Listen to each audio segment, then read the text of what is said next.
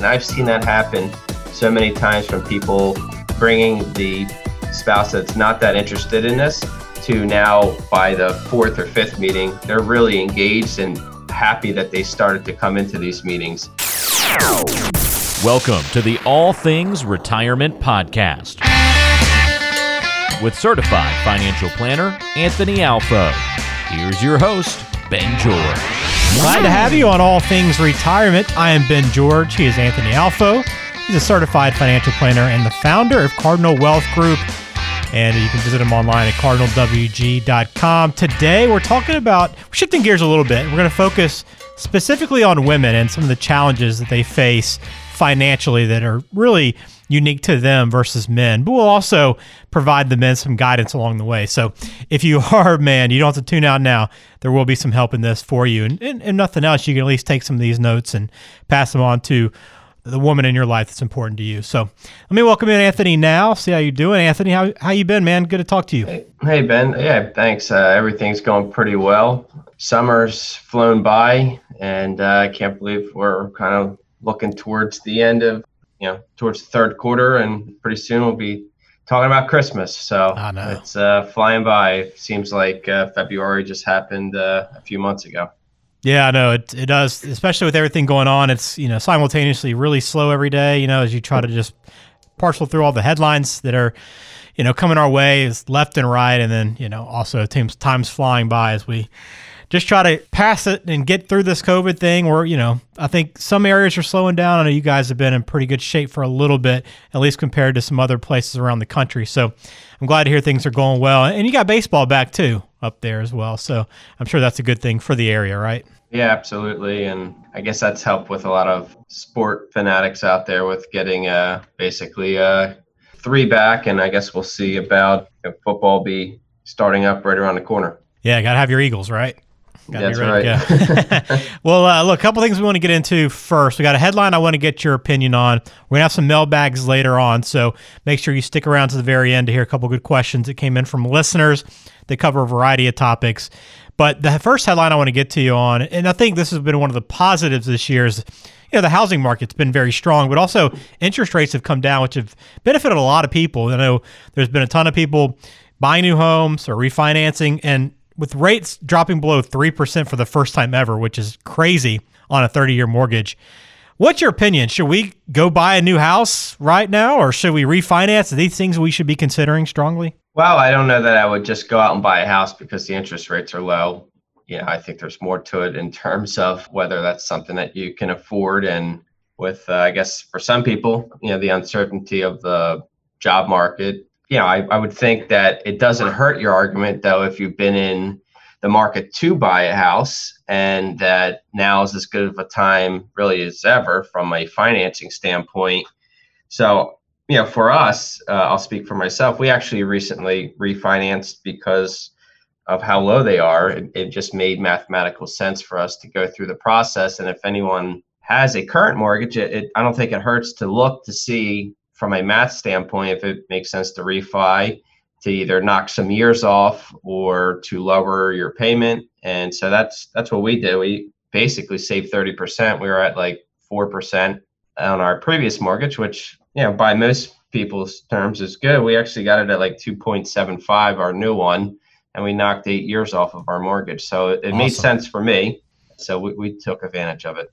Is this something your clients are coming to you quite a bit on to figure out, or do you have a lot of clients that have already paid down their mortgage and aren't really thinking about it? Overall, most are towards the back end of the mortgage, but I certainly have the conversations with people that we not just talk to at the office, but just in general when we're talking about it. And certainly the interest rates and mortgage certainly comes up amongst our friends for sure, who are, in that 35 to 40-year-old range. So it definitely has been coming up over the last year for sure. So a good time to look into it to see if it fits your needs, but always talk to a financial professional. Have a plan in place for whatever decision you make. Let's make sure it works out for you. But pretty cool to see rates so low and a lot of people taking advantage like yourself, actually refinance as well. So it's been a bright spot in 2020. Good for houses, not good for retirement. Yeah, exactly. Very good point. Very good point. Well, let's talk about some issues beyond that face women, right? We talk about issues all the time that are really cover all of us, right? They're equal opportunity issues for us, but there's other challenges that vary person to person because all of our situations are unique. So today, let's take a look at some of the financial and retirement challenges that are unique to women. So when you think about women and when you're working with women, what level of engagement do you find most women have with that retirement planning process and their household, Anthony? I would say I'm actually very interested in this topic. One, it kind of hits home a little bit. So kind of grew up in that household where I don't know how much my mom was kind of plugged into all the finances per se from a financial planning standpoint. And I just find it unique in general to see when we meet new people and what that situation looks like. And I think that it's certainly mixed for sure. And, which would range from a woman coming in as a spouse having zero interest at all of even being in the room there to, on the other side of the spectrum, having that person completely engaged in the entire process and even asking or leading more of that discussion over her male counterpart spouse. And then obviously somewhere in the middle. But I think that you do still hear a lot of times, and I'm generalizing in this, but something along the lines of whatever my spouse thinks, they've been taking care of it for the last 20 or 30 years. I fully trust their judgment. You still see that a lot. And I think that just kind of comes from that how things were handled in the past in a lot of households, which was pretty common. Again, generalizing. I think women have come a long way as it comes to being involved with finances or even being the main decision maker. But I think generalizing as a whole, maybe a little behind the curve compared to their male counterpart, who I think generally still leads in the decision-making of finances overall at this point. Okay, I got you. Well, why is it that so many retired women right now are finding themselves in difficult financial situations? Why is that? I don't know that I know that to be the case any more than maybe men, but I do think that maybe their biggest challenge at times, if anything, would be to find somebody that they can speak with comfortably and that they can have an open dialogue with, to address their concerns, and that they can find somebody that can empathize with their situation, if it's tough or not. I think it's a lot of times it's intimidating, not just for a female, but also for a male, to talk to a complete stranger about their finances, which is so personal. At times it's even feels like that a lot of these advisor companies are, kind of closed, where they're not very welcoming at times. And I think most advisors are, like anyone else, nice people at the end of the day, but I just think it's one of those things where it's money, it's personal, and people feel embarrassed. And I actually would say in a lot of times that I've seen, women maybe tend to feel like they're in a worse situation than they actually are, and they're in an actual better situation. And that a lot of times it would be males, if anything, that would maybe be more of the opposite from a tendency standpoint of feeling like they're better off than maybe what they really are. And again, I'm generalizing in some of my own personal experiences here. But that's not to say that women don't get left in difficult situations, because they generally are outliving their male counterparts for sure, and some of them can find themselves in some tough situations for sure. Well, yeah, I'm glad you brought that up. I mean, that is, one of the realities is women are living longer than men, and especially now everybody's living longer, but I think more often women are going to become widowed more often than men. So what are some of those specific challenges that are going to face a widowed woman? Well, I would say that not knowing where all the assets are, or what even assets that they actually have that they do own, what the passcodes are to those accounts for the assets that they do have, like where do they access them and how do they get logged in, who to call and where to start. If you haven't been a part of the process the entire time, it's going to be pretty difficult to know, where to get started and who to go to, and, who is the advisor. There's plenty of stories that I've heard where, the spouse has handled that entire relationship for 20 or 30 years and they never met the other spouse. And of course, what is the plan in case something like this happens? So if you're not running these types of scenarios or even a part of that process, it might be difficult to know what the plan is from this point on, as it relates to, say, Social Security or their pension strategy, or what happens from a tax standpoint and required minimum distributions and beneficiary designations and estate planning. So, I mean, there's certainly a lot there, and those would be some of the ones that come to mind. Sounds like a lot of challenges facing the widowed woman. So if you're concerned about that or just want to make sure everything's in order, get ahead of those things. Sit down with Anthony, our financial advisor, and start working those things out and kind of getting on the same page with your spouse. And speaking of the spouse, let's throw some advice towards the husbands out there. And I'll listen too as a husband. I'll take your advice, Anthony, as we go through this. But what are some things you'd encourage the husband to do to make sure they're not leaving behind a financial mess for their wives to have to clean up later? That's a great question. And it is something that, like I said, I take an interest in this, and I'm very perceptive of, what that dynamic is. So if the male spouse is coming in unaccompanied, that's one of the first questions that we're asking. Is it just they couldn't get off from work, or they have no interest? What's the reason for them not being here? And vice versa. If it was a female coming in, I would ask the same question. And I always encourage for them to be there together because it affects both of them. Even if you're not having one of the spouses wanting to be in engagement at all. But what I generally will always say is bring them into the meeting, even if they have no interest at all. At least if they sit there, we can still ask them the questions and moderate it, and just to make them feel more inclusive, even if they're not interested. And maybe they were interested originally, but maybe got turned off to the process at some point. So maybe we can help them re-engage. And I've seen that happen so many times from people bringing the spouse that's not that interested in this to now by the fourth or fifth meeting, they're really engaged and happy that they started to come into these meetings.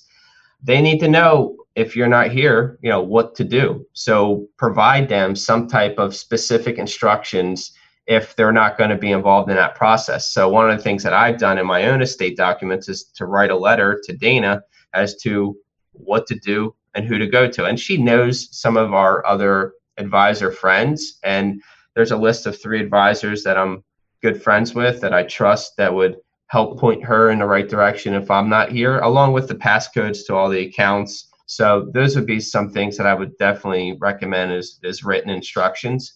And I would say, make sure that you're talking through some of these things, even if they're not that involved with it or don't want to know, but just say, hey, I have these pension options where there's a lot of options here. Some of them are, single life, only there if it's just me, or joint options, and review the life insurance stuff together if you have it. And even maybe let the advisor also know what to do in case you're not here, in order to help the spouse who's not as involved, to get them up to speed sooner than later. Communication is always the key, right? Yep. For everything in a relationship. 100%. So, all right. Well, let's close it out with maybe an example to share with listeners. Is there any kind of time that you can think back to, or where you maybe had a widowed or divorced woman that came in looking for help, maybe struggling with trying to track down some of these things, or maybe just, maybe feeling helpless because they hadn't communicated as much throughout the process, but you were able to step in and help make a difference? Certainly. About 2 years ago comes to mind when it was not a client at the time, but was referred to me by a client to see if I could help. But basically what happened is that the husband kind of took care of everything, all the finances, and she was never involved. He retired from work with a pension. He chose the single life option, which just means basically that the pension only pays while the husband, in this case, is alive, and that they purchased a life insurance policy that was supposed to kind of supplement the spouse if something happened to the husband. Well, without telling the spouse, he decided to stop paying the life insurance policy and actually passed away 2 months later. And so sounds like obviously a terrible situation. That's when the client, asked if maybe I could try to help out in any way. She had never been involved with working with any of the advisors, no relationship with them. So it was a tough situation for her. So we were actually able to help her to get the insurance money because he didn't cancel the policy. He just stopped paying it. And we were able to get it back in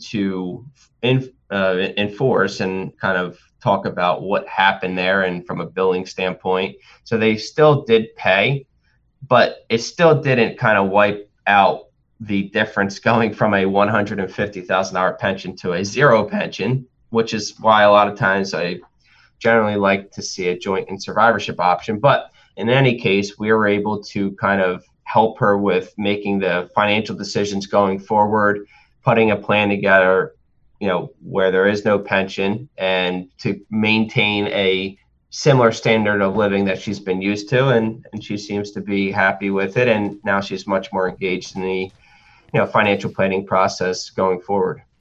Well, that's great to hear. And, I wanted to hear that because anybody that's listening that maybe, is worried about these challenges or the road ahead potentially, there are ways to get help and get solutions and build a plan that you feel comfortable with will give you confidence and you don't have to worry. I mean, that's what we all want to make sure that we're not worrying about our finances as we get later in life and into retirement. So it's good to know. And again, I'll point you to Anthony's website, cardinalwg.com. And also you can call him at 609-605-2808. And you can get in touch with him and set up a time to meet with him and go through some of these things. And if you're a couple, make sure you're on the same page.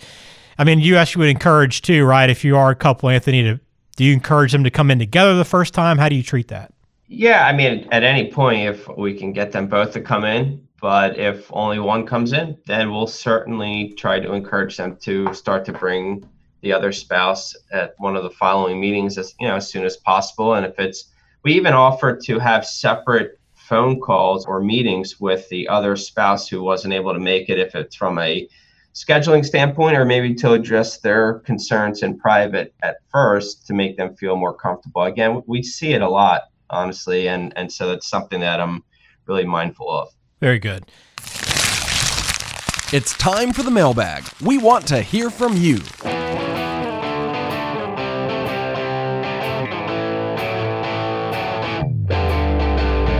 Well, let's turn now to the mailbag and answer a couple of questions before we finish out today's podcast. And let's begin with Frank. I like this one. Can you explain the rule of 100? And is it something that you believe in? Sure. With regards to the rule of 100, it's basically a way to help somebody to figure out a target investment allocation, meaning how much they should have in stocks versus bonds.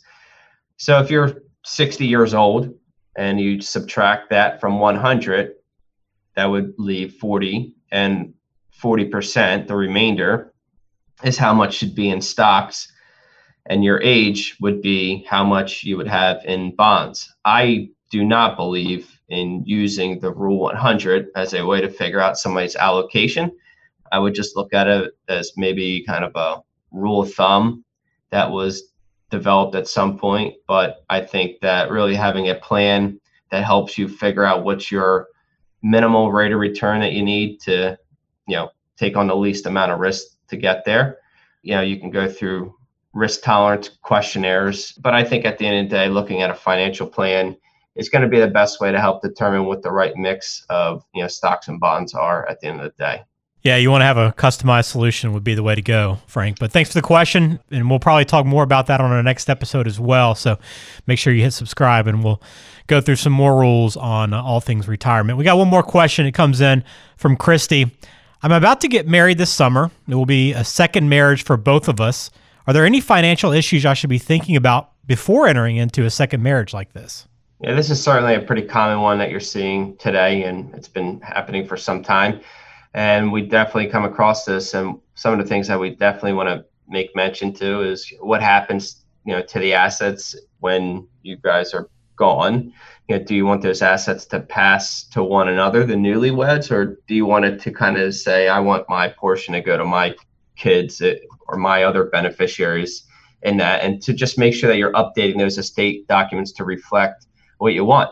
On top of that, I would be thinking about power of attorney, healthcare directive. Is that something that you want the new spouse to be making those decisions, or do you want your kids because they've been there a lot longer? I've seen it fluctuate or differ in a lot of different situations. You definitely want to make sure you update beneficiary designations.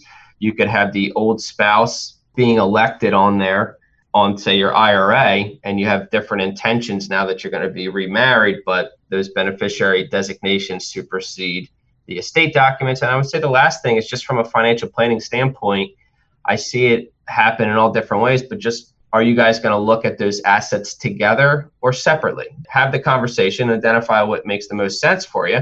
Sometimes people say, hey, I'm going to handle these finances and you handle those finances, and we're going to kind of keep everything separate.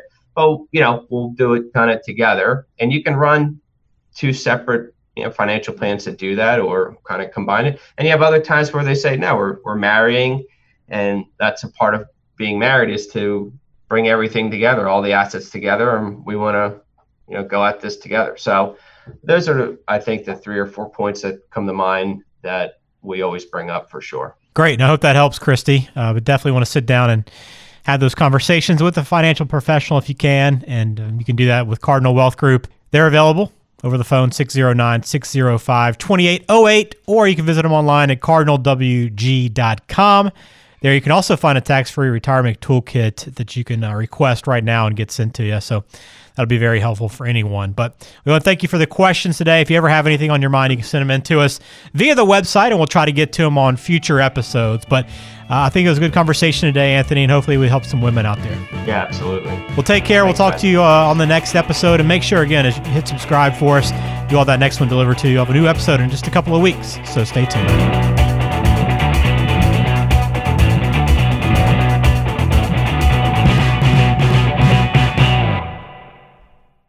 Information is for illustrative purposes only and does not constitute tax, investment, or legal advice. Always consult with a qualified investment, legal, or tax professional before taking any action.